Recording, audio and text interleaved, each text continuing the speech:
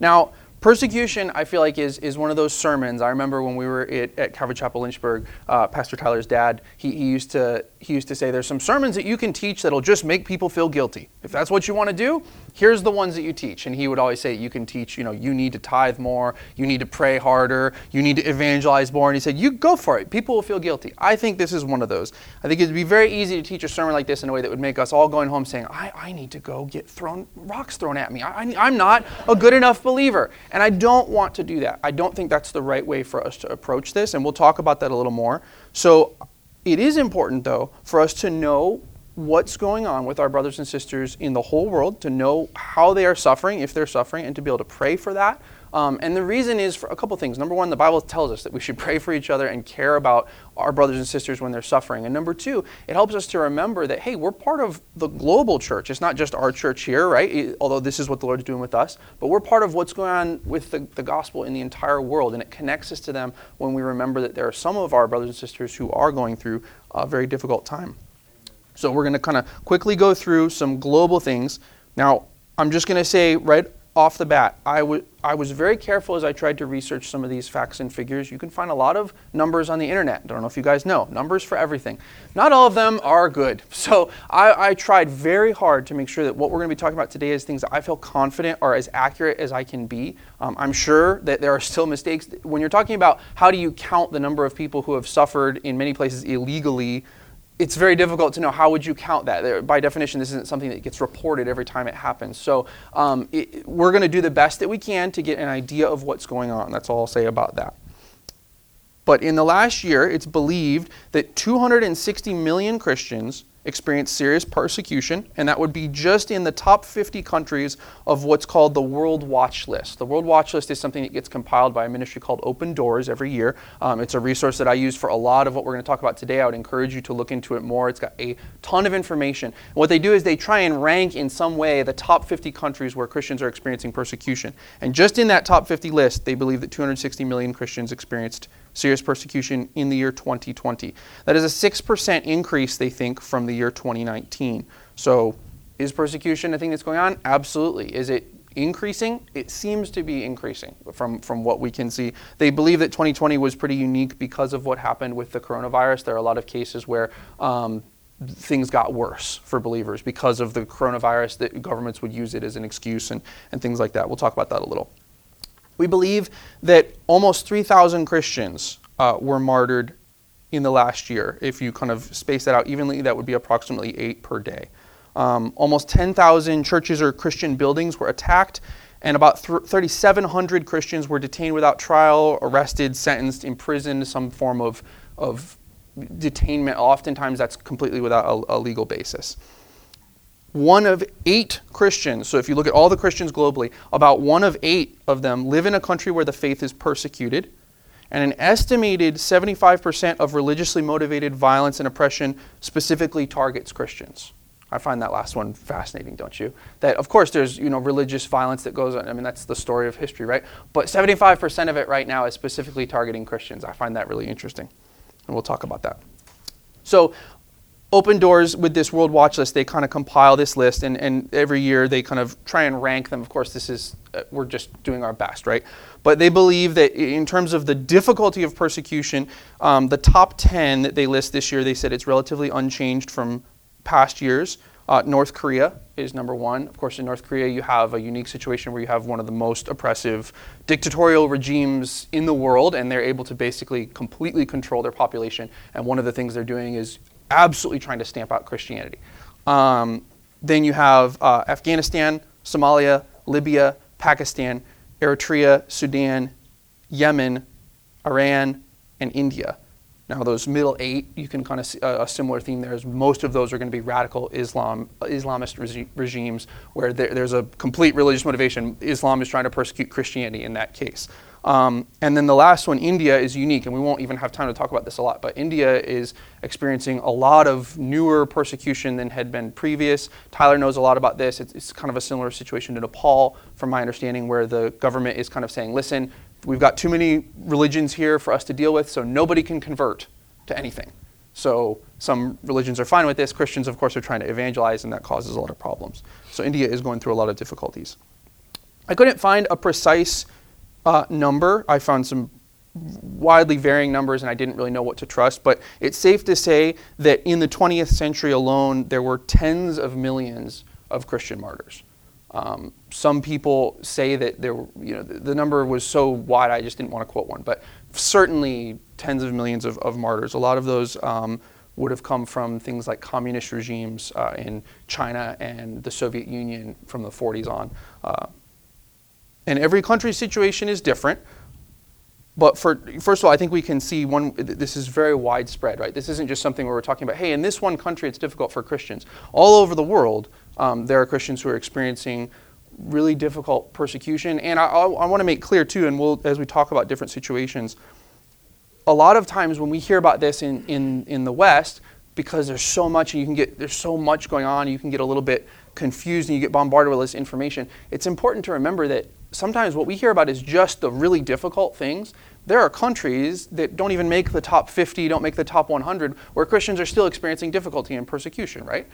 So it's not just a matter of, hey, in these countries, Christians are being killed. There's Christians who experience illegal seizure of their property, or they experience social pressure, all these kinds of different things that happen. So I want us to remember it's even more widespread than just, hey, in these countries, Christians are being killed.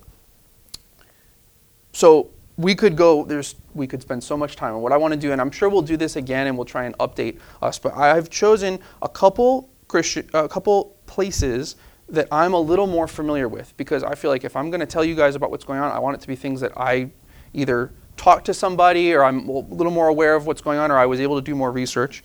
And we're going to look at those a little bit more closely for our own prayer, and we'll spend some time tonight in prayer as well about these places. So one of the first ones I want to talk about is China. China is number 23 right now on the World Watch list. You will be hearing a lot about China, I think, in the next couple of years, if you haven't already, for a lot of reasons. China is maneuvering to do things politically, and that impacts our brothers and sisters when that happens, because the Chinese government, being communist, they have a really strong desire to control what goes on inside the country to present a look to the rest of the world, and that's really impacting the church right now. It's estimated that there are 97 million Christians in China. Now, I'm leaning on estimated. Why is that? It's a huge number, right? Of those Christians, we are not really aware what that means in China. So how many of those Christians are confessing believers? Of course, that's true. You could say, here's how many Christians in America, and we'd all say, but how many, right? But that's uniquely different in China. Why?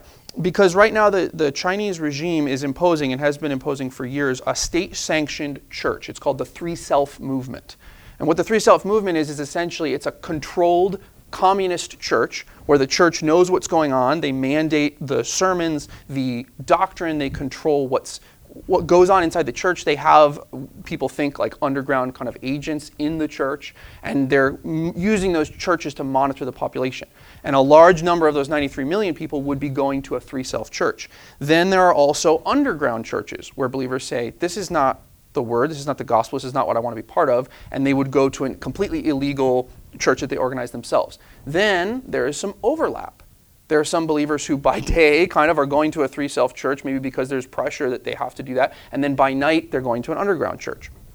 So I can't be sure of this statistic, but they think that there are 22 million believers who are involved in underground churches in some way in China, which is a staggering statistic. That's a huge number of people. And China is continuing to try and systematically persecute anything but state-mandated groups. You may have heard a lot about the Uyghurs. They're a Muslim sect that are being persecuted by the Chinese government. They're being put in internment camps where they're basically being brainwashed and re-educated because the Chinese government is afraid of them for various reasons. That's happening right now just to them, but you can see in a lot of ways that China is building an apparatus that they're going to use now against any religious organization that they feel is dangerous, and Christianity is very high on that list for China.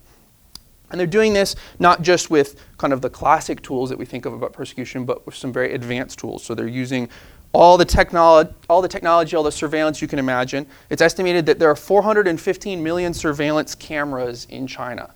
So if you're counting, if you've got 22 million underground believers and 415 million surveillance cameras, they're keeping an eye on everybody. China is implementing what's called a social credit system, which is just about as dystopian as it sounds. What a social credit system is that they are using applications on people's phones that will essentially give you points for different behavior. Pro-social behavior will give you positive points. Negative antisocial behavior, in whatever way the state defines that, will give you negative points. Of course, as soon as this is rolled out, it's not official from the CCP, from the Communist Party, but certain municipalities get to control what their app does, and so they say, well, let's add, unauthorized Christian activity to the list because we're having a problem with that. So you can see how this becomes a very real thing. This tool is being used, they think, will be incorporated into the economy, they think, in some way. So it's a real tool of control that they can use to punish people that they feel are not doing what they want.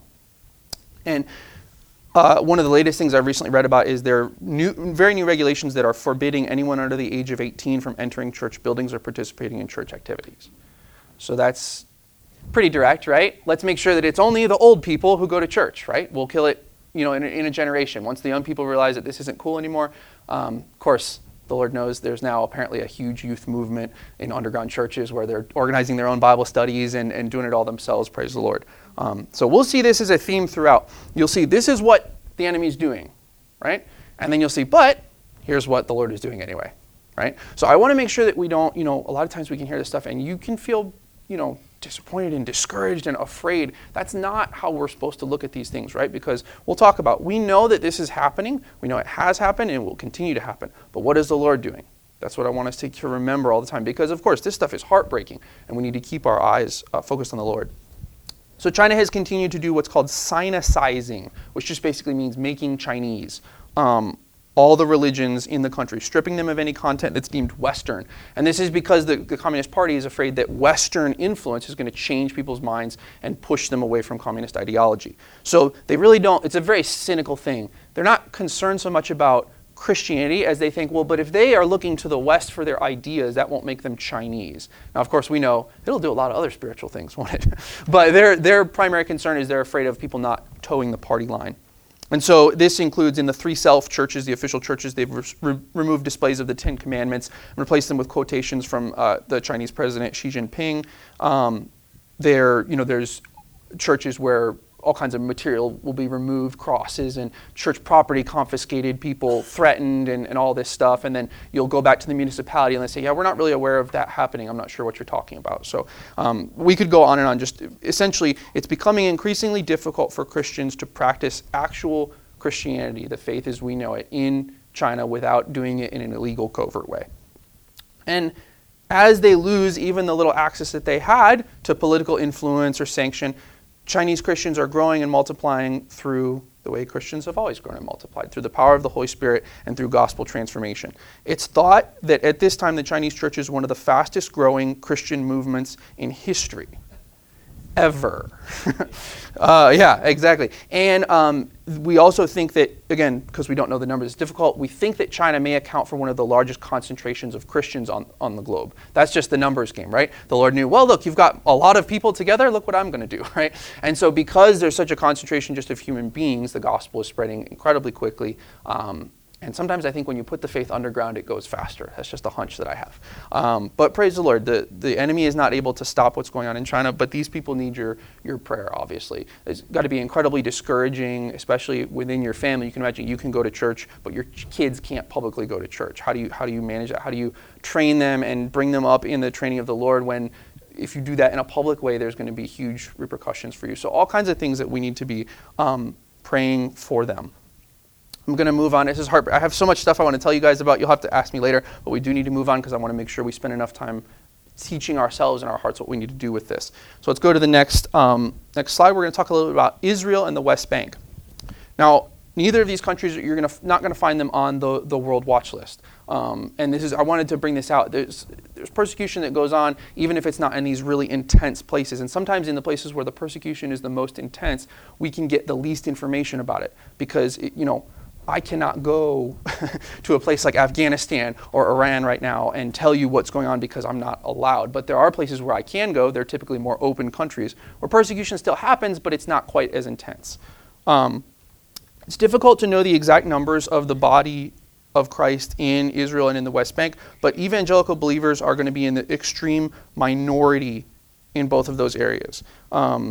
Part of my work for my job, I spend time in Israel and the West Bank a little bit, and the latest numbers that I've found that I trust are that there may be about 30,000 Messianic believers in Israel. That would be Jewish people who believe in Jesus as their Messiah, who are Christians.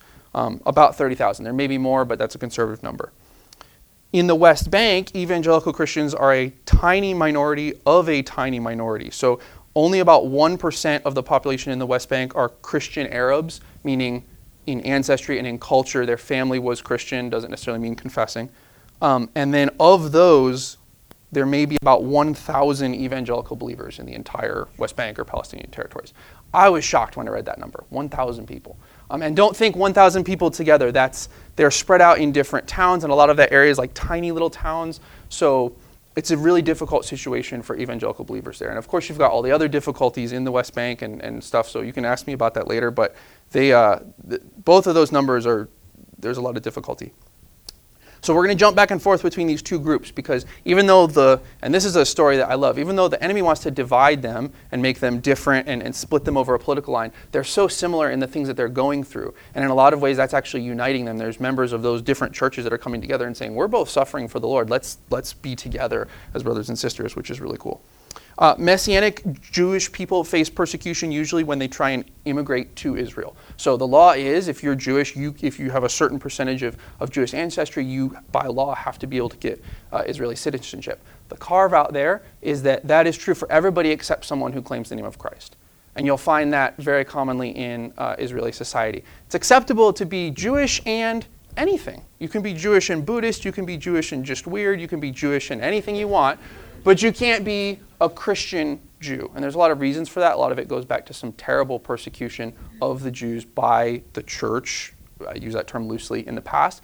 But there's a spiritual blockage that they have where they completely refuse to accept that you could come in and be part of the culture if you claim the name of Jesus. That used to be a lot worse, praise the Lord. Some of that is improving, and some of that is because the church is growing and people are seeing that the people in the Messianic church love Israel, love the people around them, and so that's a good thing that's happening, but it is still difficult. They can be denied citizenship, they can have the process interfered with. What you'll see is anywhere where the ultra-Orthodox religious Jews control a part of government, that part of government makes life very difficult for the Messianic church. So there's some areas where it's fine, and then if you go to another town where the municipality is different, all of a sudden that church in that place goes through problems. There's a town I recently heard about their church. Essentially, the inspector came up. Imagine the fire inspector comes in and he says, hey, this is wrong, that's bad, this is wrong, that's going to cost $30,000. You need to fix it next week or we'll shut the church down. And he just kind of walks out and they're like, well, all this was fine before. So all this stuff can get, it can be very fuzzy, right? Is that a legal problem? Who do you go to? It can be really difficult. While there can be less and less issues, like I said, facing those who are in the Messianic church, right? Because there's been years and years of the Messianic church growing. If you convert from an ultra-Orthodox community, like let's say you were in ultra-Orthodox Judaism and the gospel shared with you and you come to saving faith, these people are essentially cast out of their families to fend for themselves. And oftentimes you imagine any hardcore religious group, sometimes when they come out of their families, they don't have a home, never had a job, they don't know how to work in normal society because they were such a little tiny group, and it can be really difficult. So especially for the ultra-Orthodox community and Muslim background believers, they could use a lot of your prayer because when they do get saved, there's a long road kind of ahead of them. So a very similar situation in the West Bank. For Muslim background converts, they can face abuse or death threats from family members if they convert. Because of that, most Muslim background believers in the West Bank, from what we can tell, kind of exist in little tiny house church networks, or they're completely isolated. They don't know any other believers, they don't have any other way to meet with other believers, because if they do, that would out them to their family as a believer, and that could cause a huge problem for them. Even worse, occasionally, a lot of Muslim background believers aren't going to be accepted if they come to an Arab Christian church, because there's a deep cultural divide in the Arab world between Arab Christians and Muslims. They're two different cultures. I wasn't aware of this until fairly recently. So some of the stories I heard, it almost sounded like, church in the South, in the really bad time in the South, where you'd have white churches and black churches because, well, we're just different. They can't hang out with us, is kind of the attitude. So you can have Muslims who get saved. They're so excited. Oh, well, this is a church. I'm going to go to this church. And the Arab Christians there say, yeah, but you're a Muslim. And they're like, no, I got saved. I'm like, yeah, but you're a Muslim. So we can't trust you. and they won't be allowed to participate, which is something that really needs prayer. There's a lot of healing, a lot of mistrust that's been built up over the years that the Lord needs to heal so that these people can be part of fellowship. They really need maturity and to be built up in the Word, and the Lord is going to need to provide that for them. Evangelicals in the West Bank can face opposition from the establishment churches if they attempt to evangelize. So the way that the Palestinian Authority works, they recognize certain churches, mostly Catholics, Eastern Orthodox, things like that. Evangelical churches are not recognized, which means that the establishment churches, and this happens in several different places, they'll say, hey, don't rock the boat. Don't go evangelizing people. Like, we're trying, it's hard enough for us. Don't be doing that. And so you can actually have Christian churches telling Christian churches not to evangelize because of the problems that it might cause, which is disappointing, I guess is a word you could use for it. Jumping back over to the Messianic side, the vast majority of young Messianics, so in Israel, if you have Jewish ancestry, you're required to serve mandatory military service when you graduate high school. So you have all these, you imagine, you're raising your kid up in the Lord, and they turn 18, and now you have to send them to the military for a 3-year hitch. When that happens, because of how dispersed the community is, and there's not that many believers, right? Only 30,000 believers or so. The vast majority of young Messianic believers will be the only believer in their military unit, which makes mandatory military service for them a really difficult time. They're extremely isolated, they're lonely, there's huge amounts of temptation. Israeli society is extremely worldly, and you're in the military. So there's a lot of opportunities for them to be tempted to fall, and then unfortunately sometimes in the church there's not a lot of acceptance or love or grace for them when they come back out of that. I have spoken to some young people who believe that about 50% of Messianic young people no longer profess Christ after their military service. So imagine you're sending your kids off and 50% of them come back to the church, so which is just devastating. And then those young people, they go off and they think, well, the church wasn't there for me and all this stuff, and there's a lot of anger and guilt and things like that. So there's a real need for the Lord to keep them strong through that, and for there to be grace in the church for people who have struggled, because it's a really difficult situation. Again, I got tons and tons of stories. The one thing and this was so encouraging to me. I remember I was hanging out one time with an Arab believer. He was about my age. And I was, you spend time with these people and they tell you, this is what's going on in my life, and it was hard because of this, and this whole group of my family doesn't really hang out with us anymore because this part of my family got saved. And I was just like, man, like, how can I pray for you? And he said, I pray for you because Christianity in the United States is easy and there are many distractions. That was humbling. To have somebody who's really going through, difficulty, and he says, no, I think it's hard for you because it's easy for you to be a believer. And he said, the difficulty for me keeps me close to the Lord, which was very, very humbling for me. So be praying for them. We'll give you prayer points tonight, and there's so many things that we could talk about. But essentially, the gospel is continuing to go on in what I think Israel and the West Bank are some of the hardest ground in the world, because there's not unreached people there. They've all been pretty reached by religion. They know the answers. They've heard all the pitch, right? And there's hard hearts. And yet, the Lord is still doing work. The gospel is still going forward no matter what. Last one that we're going to talk about, let's talk about Russia real briefly. Russia is now back on the top 50 list. They're 46th. That wasn't true for a long time. When the Iron Curtain fell, all of a sudden there was this massive opportunity for Russia to be evangelized. You could go. And in fact, Pastor Troy from Lynchburg, I think he was, if I'm not mistaken, they were on one of the first basically trips that was able to go. And they were, in the street evangelizing for the first time in years in Russia. That our church in Lynchburg has a really close relationship to a church in Vladimir, Russia, that was actually planted kind of after that missions trip. So it's really cool. There's a lot of history of the Lord working through that. Recently, though, Russia has begun to crack down on some of this again under the Putin regime. And some of it is similar thinking, I think, to what China is doing. Hey, why are all these people getting money from the West? Why are these people listening to people in the West? Doesn't that make them not think like us? And we need to fix that. We need to crack down on this. So the last time that I was able to visit Russia, we were on a trip with Pastor Tyler led a trip, I think, was in 2016, I think. And we were doing a missions trip, and as the trip was coming to a close, basically right after we were going to get on the plane and go home, Russia had ratified a law called the Yarovaya Law. I probably didn't pronounce that right. And it was just coming into effect after we left. This is a set of laws, essentially, that was very huge and very vague. And what it meant was, it seems to prevent churches other than the Russian Orthodox Church from proselytizing or holding activities outside of the physical church building, including in people's homes. And so Russia basically is trying to use the Orthodox Church as a way to encourage patriotism, nationalism, listening to the state. That's a holdover from the KGB era. They told us that back in the Soviet era, there would be actual KGB agents within the church that would enact state persecution and stuff through the church. So, and this law was so widespread and so sweeping that at the time we were talking to believers and they're like, I don't know what it means. I don't know what it says, and I'm not really sure what's going to happen because I don't know what they're going to do with it. Now, as it comes out that we think it's basically just something they need to keep in their back pocket, they're using it as like an anti-terrorism law. So, hey, you are doing something. Let's find a law that we can use to whack you with. But it has been used against Christians. And essentially it means that if you're doing something outside of your registered church building, the government doesn't have to do anything, but they might if they want to.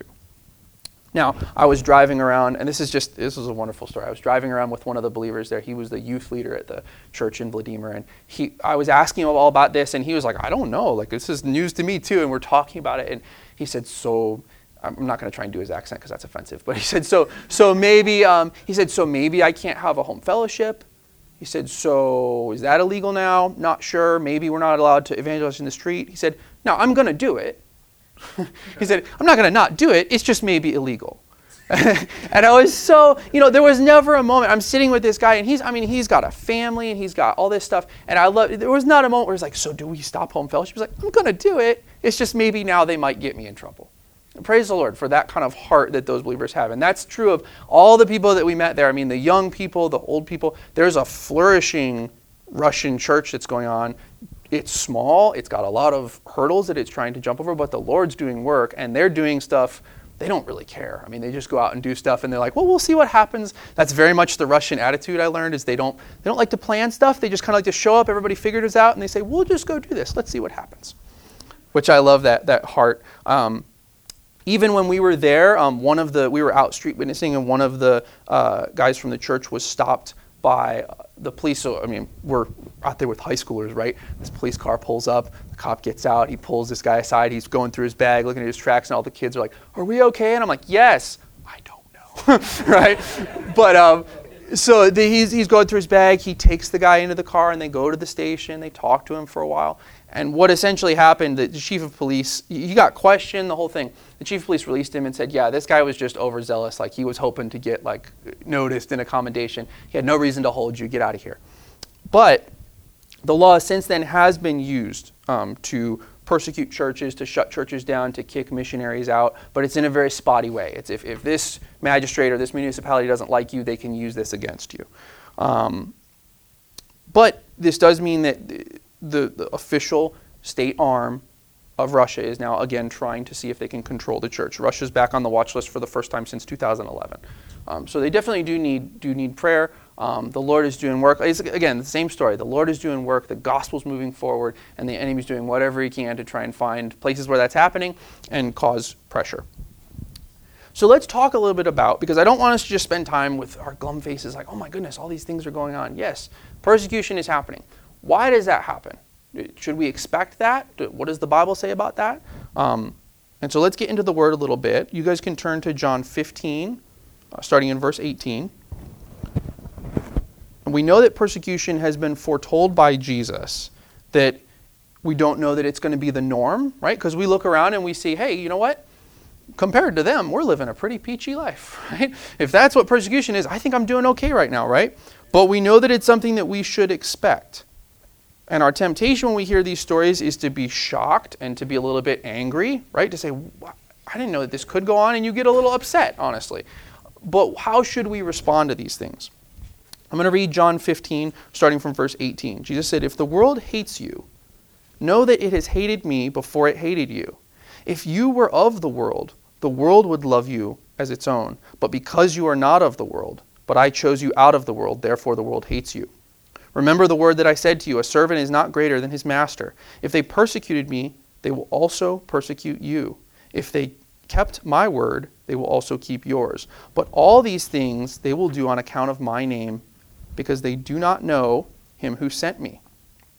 So Jesus is kind of giving his guys the heads up, right? You got to remember, these are younger guys, and they're like, oh, I'm so excited, I'm here with Jesus. And Jesus says, guys, how's it going for me right now? Do they like me? I said, no, they don't like you. We're having to go from city to city, and this is even before Jesus was murdered illegally, and all these things happen, right?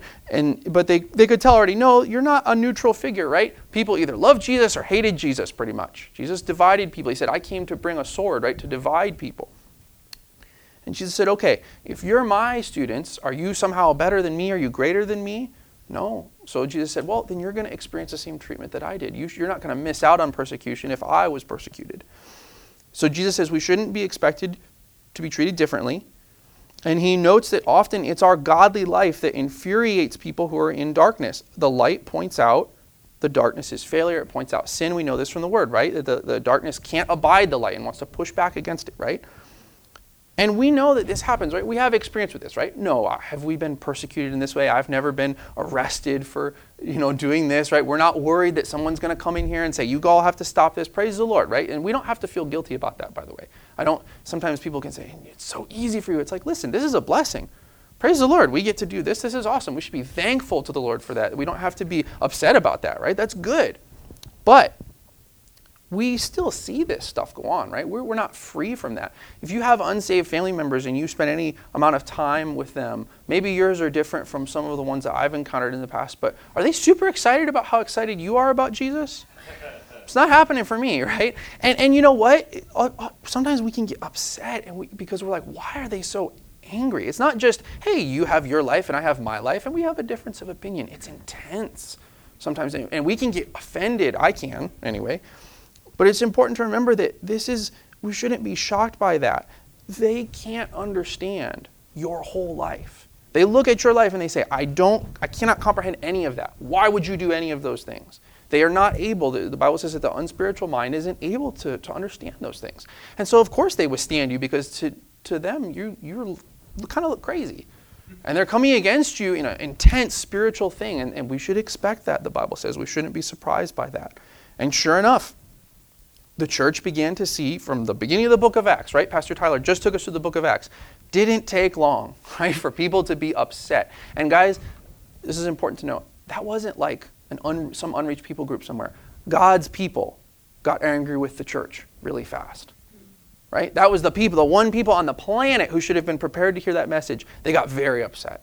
So we shouldn't expect to be immune for any reason, right? Because this is just what has happened from the beginning. The Bible says that we will be hated by the world, not loved, not respected, not thought well of. We'll be hated by the world. So we should expect to be hated, right? The Bible says, hey, if everybody's thinking, wow, those Christians, they're so great. I love them. They're so intelligent and so smooth. And I really think that they have good ideas. That's when we need to be worried, guys. If we're not being persecuted because we're so like the world, that's a problem. We need to be careful of that. But also, guys, we should be hated for Jesus, not just for us, right? If you're hated because you're a jerk, that's not persecution, right? That's just because you're not being like Jesus, and therefore people are hating you. I want to be hated because I'm like Jesus, right? If you're hated because you've got some idea that you're just trying to slam down people's throats and it didn't come from the Word, then you're hated because, wow, there's that guy and he's about to yell about his thing again. That's not persecution, right? But so we are going to be hated, but let's make sure we're hated because of Jesus. Don't have time to get into it, but I would like you guys to look at, when you have time, Matthew 10, 16 through 20. This is the verse about being wise as serpents and gentle as doves. Today I learned that verse is not about shrewd business transactions that believers should do. It's about persecution. Context, right, is very important. And what Jesus says there is, hey, heads up, guys. You need to be careful. This is going to happen. You should expect it. People are going to come in that are there for persecution. You should be aware. So the one thing that we need to understand, well, several things. Jesus said, I'm not going to let you be ambushed. This is going to happen. I'm going to warn you ahead of time. Be ready for it. But also Jesus reminds us that persecution is spiritual. Persecution is not a physical thing. You can't fight persecution on the physical level, right? Because it's a spiritual thing. It's happening because of the enemy The devil is orchestrating it. And the Bible makes it clear that we're not supposed to fear man. At the end of that verse in Matthew, Jesus says, don't fear men. All they can do is kill you.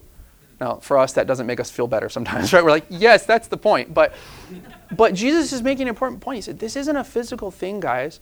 In the physical world, we could do all kinds of things that we think would fix this. There's never been a time in history where Christians haven't been suffering somewhere.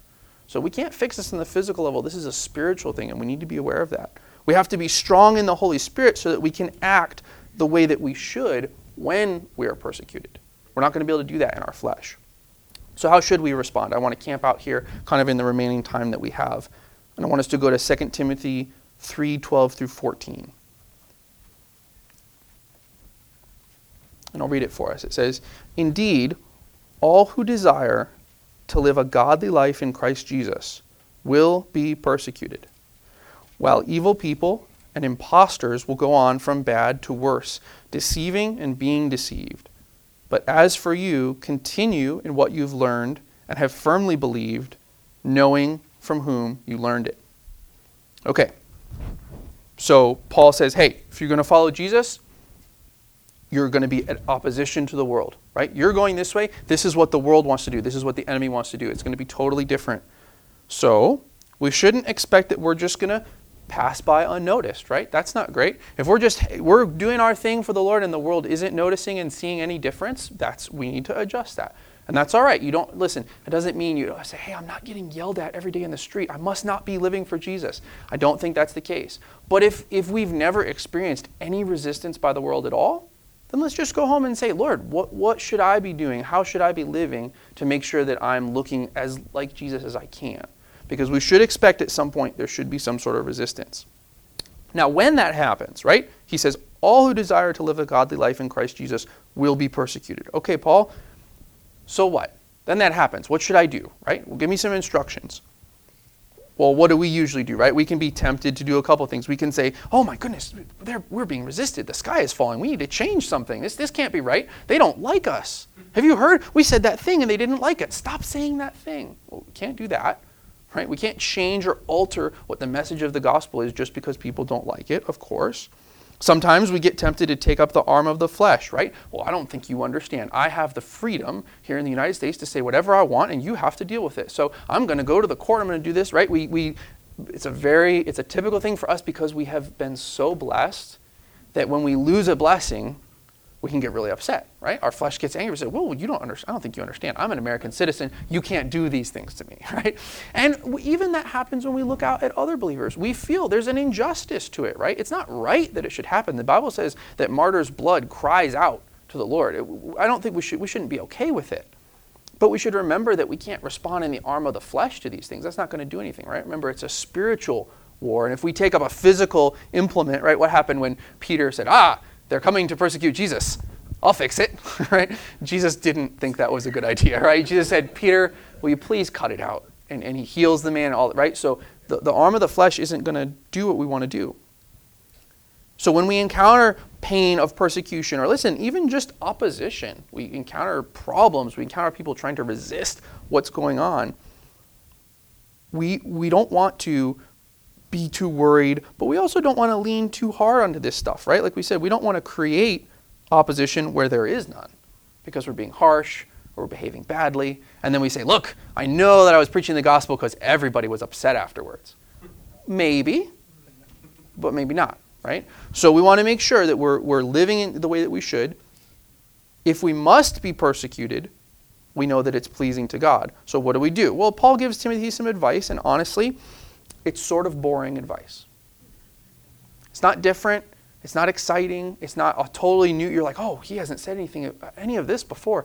It's kind of similar to the advice that we're always getting from the Word about how we should live as believers. What does he say? He says, as for you, continue in what you have learned and have firmly believed, knowing from who you learned it. And some of you guys might know 2 Timothy 3:16 through 17. And that's that famous passage that starts talking about what all Scripture is. It's good for all these things. So the context is he's saying, hey, the Word is the primary thing that you need to be continuing in because of persecution. So we prepare ourselves for persecution by expecting it. We're not going to be surprised by it. We're not going to be shocked by it. We're going to say, yes, look, this is a fulfillment of prophecy. Jesus said this will happen, and it has happened. That's good. It's encouraging in some ways, right? Jesus wasn't lying to you. He said it would happen.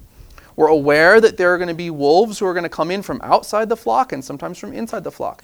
And then when it happens, we continue in the things that we've been taught.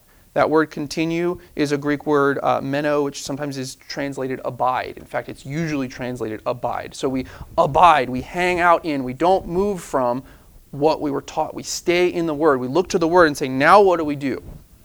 We don't leave behind the teachings of God's Word. And guys, I think this is the greatest temptation when we begin to be persecuted. The temptation is, okay, something has changed. This doesn't feel good. What do I need to change? Well, I need to get excited about this cause, or I need to instead preach this, or I need to be more like them, or I need to be less like them, or we look to, how can I fix this? And a lot of times what that does is it takes us away from the Word. It takes us away from the gospel. It takes us away from what the Lord wants us to be doing, the things we're supposed to be about. And I think it's a temptation, and I don't think it's how we should be doing it. We should look to those who taught you. And that's even, it's okay to look at history and say, hey, what did other believers do when this happened? There's a lot of the Bible says we're surrounded by a cloud of witnesses of people who have gone through this, and they can teach us, hey, how did they respond? And the good lessons that we can learn teach us, hey, they kept doing exactly what they were supposed to be doing. It's exactly like we saw with the Chinese Christians and the Christians in Israel and the West Bank and the Christians in Russia, right? Hey, I'm just going to do this. They can do what they want to do. I'm going to be here doing this. Yes, we should pray for and we should support those in the family of faith who are experiencing persecution, right? The Bible says if some of us suffer, all of us suffer. We should be willing to suffer with them, to pray for them, to support them in any way we can. And in the meantime, right, if living as a Christian in America right now, it's not very dangerous. We don't have to be in secret. We're not really being sanctioned in any effective way. I understand that there are lots of things that we see on the horizon that spook us. They spook me. I don't like them either. But you know what? Let's just kind of compare and say, hey, we can still do absolutely everything that we want to do as a church. Praise God. That's good. That's a blessing. That should be exciting to us. But what should we do with that blessing? Right? In a crisis, we know, right? If you're in sports or you're in the military, what happens when you really get into that moment where the adrenaline kicks in and you're in a crisis now? Do you get better then, or do you get worse? You fall, right? They talk about you fall to the level of your training, right? The lowest level, right down to the bottom of how have you trained. That's what you find out when you get into a crisis. I believe that as the Lord gives us a blessing, that we get to do exactly whatever we want to do and we are not being seriously persecuted, I think we need to use this time to prepare ourselves to be trained in godliness and in the Word, so that if that happens, or when that happens, and I don't claim to have a special word from the Lord, I'm not going to tell you this or that, I don't know. But I believe that at some point, if this is how we have this blessing now, I believe that at some point we will be persecuted. Maybe it won't happen in my lifetime. I have absolutely no idea. But if that comes to me or to my family or to our church, I want us to be using this time now to prepare in the Word, so that when that happens, our training, right, is what holds fast. The Bible says you hold fast, you look to the people that taught you and say, okay, now what am I supposed to do? Because here's this moment. When Paul got persecuted, right, what did Paul do? Sometimes he stays right there, right? Well, they beat us, and now we're in jail. Let's sing. Let's go back and we're going to do it again, right? He didn't change anything. Sometimes he ran. He said, hey guys, I'm going to go over the wall. You put me down in a basket. I'm going to go somewhere else, right? He knew the Lord had sent him somewhere else. He didn't stay. Sometimes he bargained. He utilized all the tools he had, right? He said, I'm a Roman citizen, so technically, right? And he did all that stuff. He did many different things in the face of persecution. Paul's main concern wasn't the tactics, right? Well, in this situation, here's exactly what you do. It was the strategy. Paul was going to preach Jesus Christ by any means he could, no matter what. And sometimes that means was staying, and sometimes that means was fleeing, and sometimes he was going to bargain on a legal technicality. Can I encourage us, guys? Fight the right war. There's a lot of wrong wars we could be fighting as a church. Fight the right war. The right war is in the spiritual, in walking with the Lord, in preaching the gospel. There's enough for us to do there, right? And we're going to encounter trouble enough in this life. Let's make sure that we're fighting the right war. And this thing, and I'll close with this. It's good to know in faith and in confidence that Jesus is watching the church when the church suffers.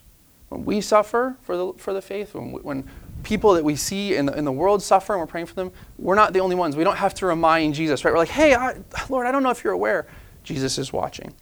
When Pastor Tyler taught us through the book of Acts, I think he even mentioned this, so I'm not going to dwell on it, but the first martyr that we have in the book of Acts, Stephen, in Acts chapter 7, when he's going through this process, he preaches this huge sermon. It makes everybody very angry, and they decide that he needs to be eliminated. And in verse 55, it says, he full of the Holy Spirit, this is chapter 7, verse 55 in Acts, Stephen, full of the Holy Spirit, gazed into heaven and saw the glory of God and Jesus standing at the right hand of God.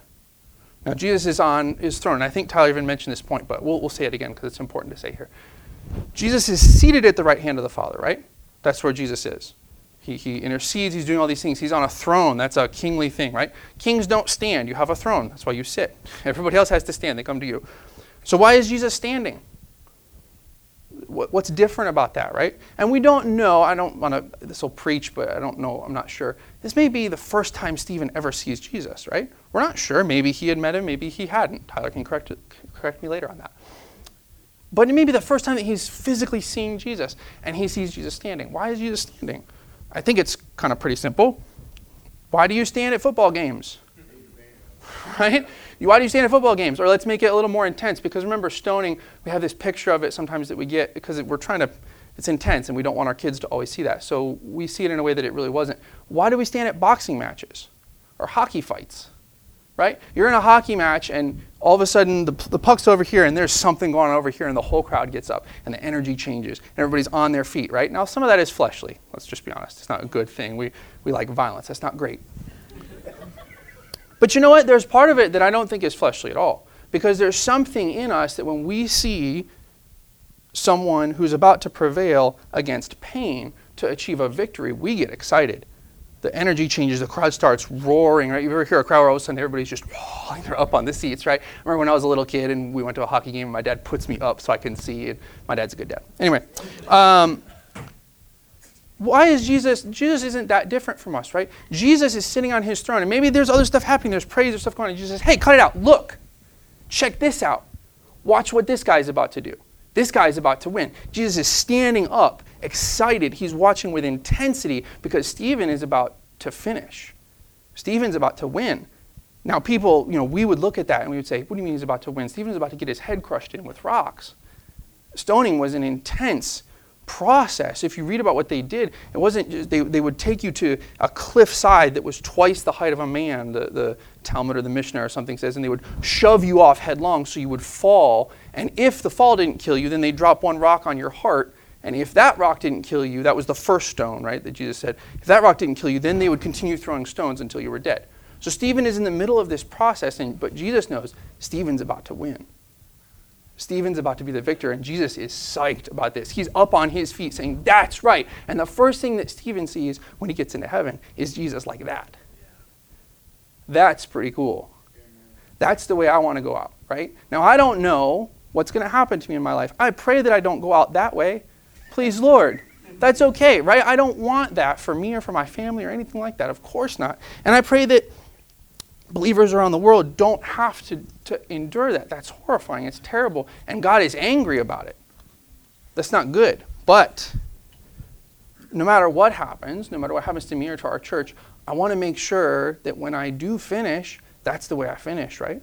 I want to make sure I'm glorifying the Lord. I don't want to go out in a way that I look back and I say, man, I wish that I had really stuck that landing. I wish that people knew why I was going through all that suffering I was going through. Stephen brought the Lord a lot of glory through that. And we know that not even just in that sense, but the church grew immediately because people saw that guy cared about that. That seems to be important to him, right? It's a testimony. That's what the word martyr means. We'll close on this. We talk about the word martyr a lot. It just means witness. Every Christian is a martyr. You don't have to die to have that, right? It just means that by the way you live, you are pointing to Jesus and saying, this is who I serve, this is who I'm living for. We can all do that. No matter what circumstances come to us, we all have that privilege of living as a martyr. And it's very important that as things get difficult or as things are good and we're blessed, that we take that up.